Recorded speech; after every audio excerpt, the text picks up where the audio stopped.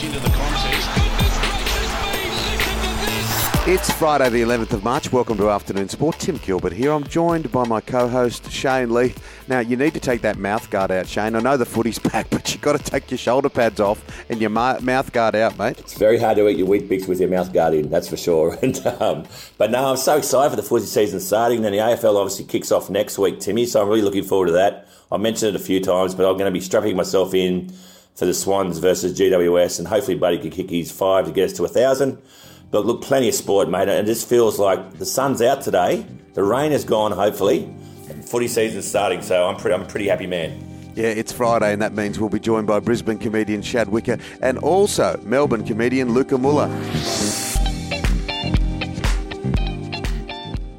John O'Brien is a legend of Australia's beer industry. In 2003, he dreamed of producing a great-tasting beer that could be enjoyed by everyone, free from the ill effects of mass-produced wheat and barley. John began a brewing journey blending unique aromas and flavours offered by ancient grains such as sorghum and millet. He perfected recipes over time which have led to 40 local and international awards, including 3 gold medals at the Australian International Beer Awards, a gold medal at the Indies, and a silver medal at the Beer World Cup. Proudly 100% Aussie-owned, made in Ballarat, O'Brien Beer is Australia's most awarded gluten-free beer and widely available around Australia through major retailers and online at rebellionbrewing.com.au. O'Brien Beer, the beer that loves you back.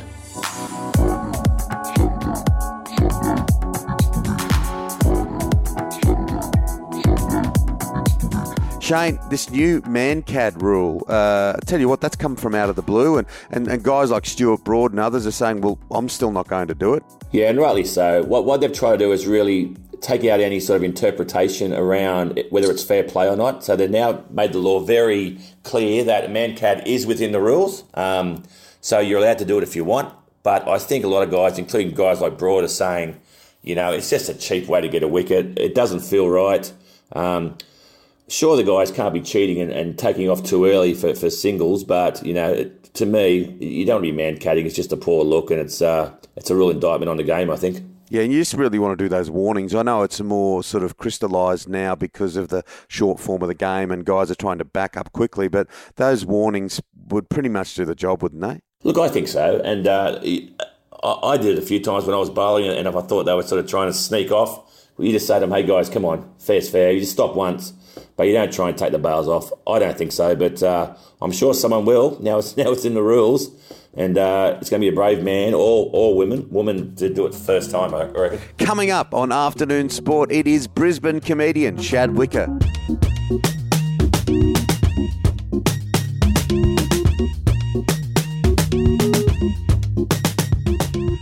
Love a Friday. Shad Wicker time, ladies and gentlemen. Brisbane comedian. I know. Aren't you in Adelaide, Shadster? Mate, down in Adelaide doing some shows at the moment. So if we've got any people down in Adelaide keen to go and catch a show, make sure you check out Shad and Pete Save the World and make sure it's not a drunk 40th birthday, which is what we had to deal with last night. Oh, no. Hey, Shad, the footy season started, mate. How good was last night? Mate, last night was impressive, wasn't it? How many years in a row has it been that the Premiers have basically started off with an absolute flyer every single season? I'm a bit concerned as well. Panthers just seem to keep finding these outside backs out of nowhere. And that's 18 wins at home for them. Obviously, they were all over the place last year like all the other teams, but if you look at it, 18 straight wins at their home ground. Yeah, crazy stuff. I mean, it's going to be tough to get over the top of them. And let's not forget, Cleary wasn't even playing, and it didn't even look like it was a problem. I think Manly have a big issue, though, which is the same issue we spoke about last year, and that is if it's not through Turbo, it's not going to happen. And last night, it just seemed like Panthers just completely dedicated themselves to shutting him down. And we've said, hey, how about you beat us with someone else? And they did no answers. Manly looked really slow, didn't they? They looked flat. They looked tired. I know, like they started slow last year, but that was without Turbo. But last night they just seemed they were really slow and lacked any real impetus. Mate, it's a bit concerning that they have no other style of play.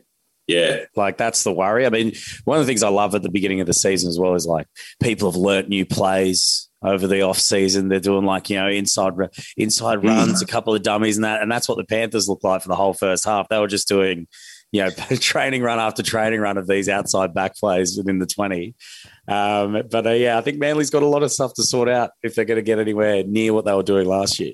Yeah, but we'll pause on asking for Dez's head, because last year, after the first few rounds, everyone's going, oh, Dez is gone, and they really gave the competition a tilt at the end. Now, one of the coaches in a real hot seat at the moment is Kevin Walters at Brisbane. Of course, this game tonight against South Sydney, they won't have Adam Reynolds as part of their arsenal, but there's drama, as there always is, or always seems to be these days at the Broncos, about nepotism. Oh, yeah. I mean, Billy Walters is going to be starting in the halves. I think it's more of a case of who else are you going to pick? They've given... It's the same problem that they had all last year. And, I mean, not having Reynolds there doesn't change the fact that they still didn't really seem to have an idea who was going to be in that 5/8 jumper, or at least we had no idea, because they've tried several different combinations that didn't work too well in the trials. I think that the funny thing about Billy Walters being in the starting halves this week is that when he was signed by the Broncos, Kevy was making jokes with the players around the paddock about rumours of Billy becoming captain. And it's almost like all of these jokes from early in the year are now looking a bit weird on paper. And you've got Billy running out in 6 this weekend. Can he play, Shad? I think he can. I think, but I mean, the fact is, I mean, I'm not going to don't want to badmouth him too much, but he's 28 years old, and this is the most we've heard his name really. Yeah, okay. In a starting jumper, and I think that probably says enough. But in his defence, he has played first grade before with other coaches picking him. So it's not like he's been brought in from Ipswich or Goodna. So, look, he may just... Inside word from being at the Broncos and actually talking to Kevin, Billy is far down the list when it comes to their halves pairings anyway. I think this is more born out of necessity. With that said, if they do something amazing against South this weekend, I think that spot next to Reynolds is well and truly up for grabs. And I wouldn't be surprised if we see a couple of chop and changes, because I can't imagine Albert Kelly staying there either. No. So Ezra Mam, I think, is the person they want to kind of step up and be the person to sit in those halves. Yeah, he had a couple of games for the Melbourne Storm back in 2019, 10 for the West Tigers. So, yeah, look, he came to the scene a few years ago with promise. It'll be interesting to see how he does go tonight. That's going to be a cracking game of footy. What do you reckon about Ricky's Raiders and the Sharks? Mate, I've told you when we did the predictions earlier in the year, I think the Raiders are going to be awful this year. And I actually think this is two teams that we will not... in my view, I don't think Cronulla is going to be as amazing as everyone thinks. And I think this is going to be one of those cheeky sleeper games where we're going to see one of these teams play so good and everyone's going to be like, oh, my God, the Sharks are going to be massive this year. Or, oh, Ricky's turning around for Cronulla. When in reality, I don't think these teams are making the eight. Hey, Shad, just before you start balancing a beach ball on your nose and become a full-blown dolphin, mate, your Warriors take on my Dragons. Mate, I reckon you guys are in trouble. That's what I reckon. I think you guys have been hyping up this year like it's going to go so well. And before I switch to the true red and white coloured team of NRL in 2023, I'm intrigued to see what happens with the Warriors, actually, because I'm not the biggest fan of a lot of their signings. I feel like they've signed some people in positions we didn't really need them in. But let's see. Come on, Sean Johnson. You reckon you're going to come back and be... the player that you once were, or lead our team around? We've got the forwards to do it. They just need to step up and actually run the football hard.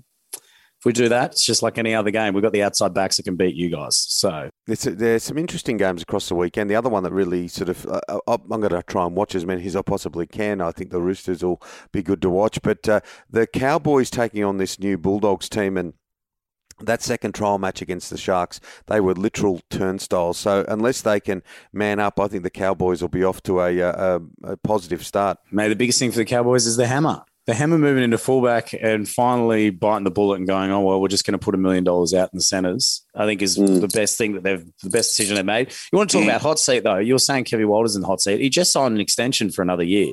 Yeah, I know. The real hot seat, I reckon, is definitely up in North Queensland. Right now, because there is like signing issues there. There's salary cap issues peeking their head around the corner.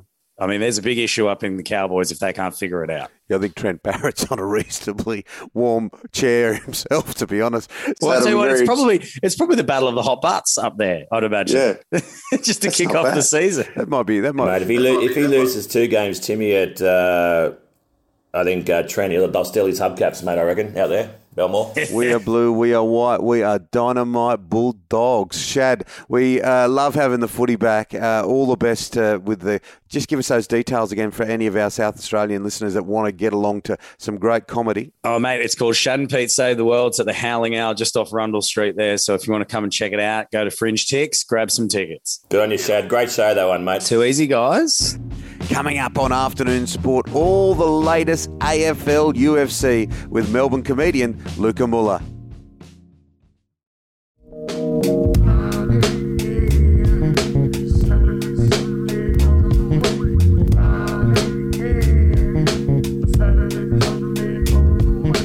Friday, fun day. We absolutely love it. Let's get to Melbourne comedian Luca Muller. Luca, now we have to wait a week for the AFL to start proper next Wednesday, but I know so many fans are rich in anticipation. All you Melbourne Demons fans can't wait to see your premiership winners in the flesh.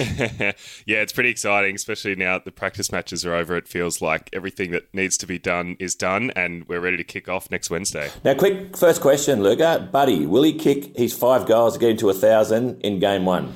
Or will it drag on for weeks and weeks and weeks? I reckon it'll drag on, maybe week 2 or 3, but it's going to be a massive moment, hey? That's pretty sweet. What are some of the things to watch in round 1? Because I know I was speaking to friends of mine, particularly some of my Melbourne friends who just cannot wait for it to start. Yeah, it's pretty exciting, especially, the idea that we're sort of on the end of this COVID thing and we're probably going to be able to see a lot of games this year and be back in it. It's pretty bloody good.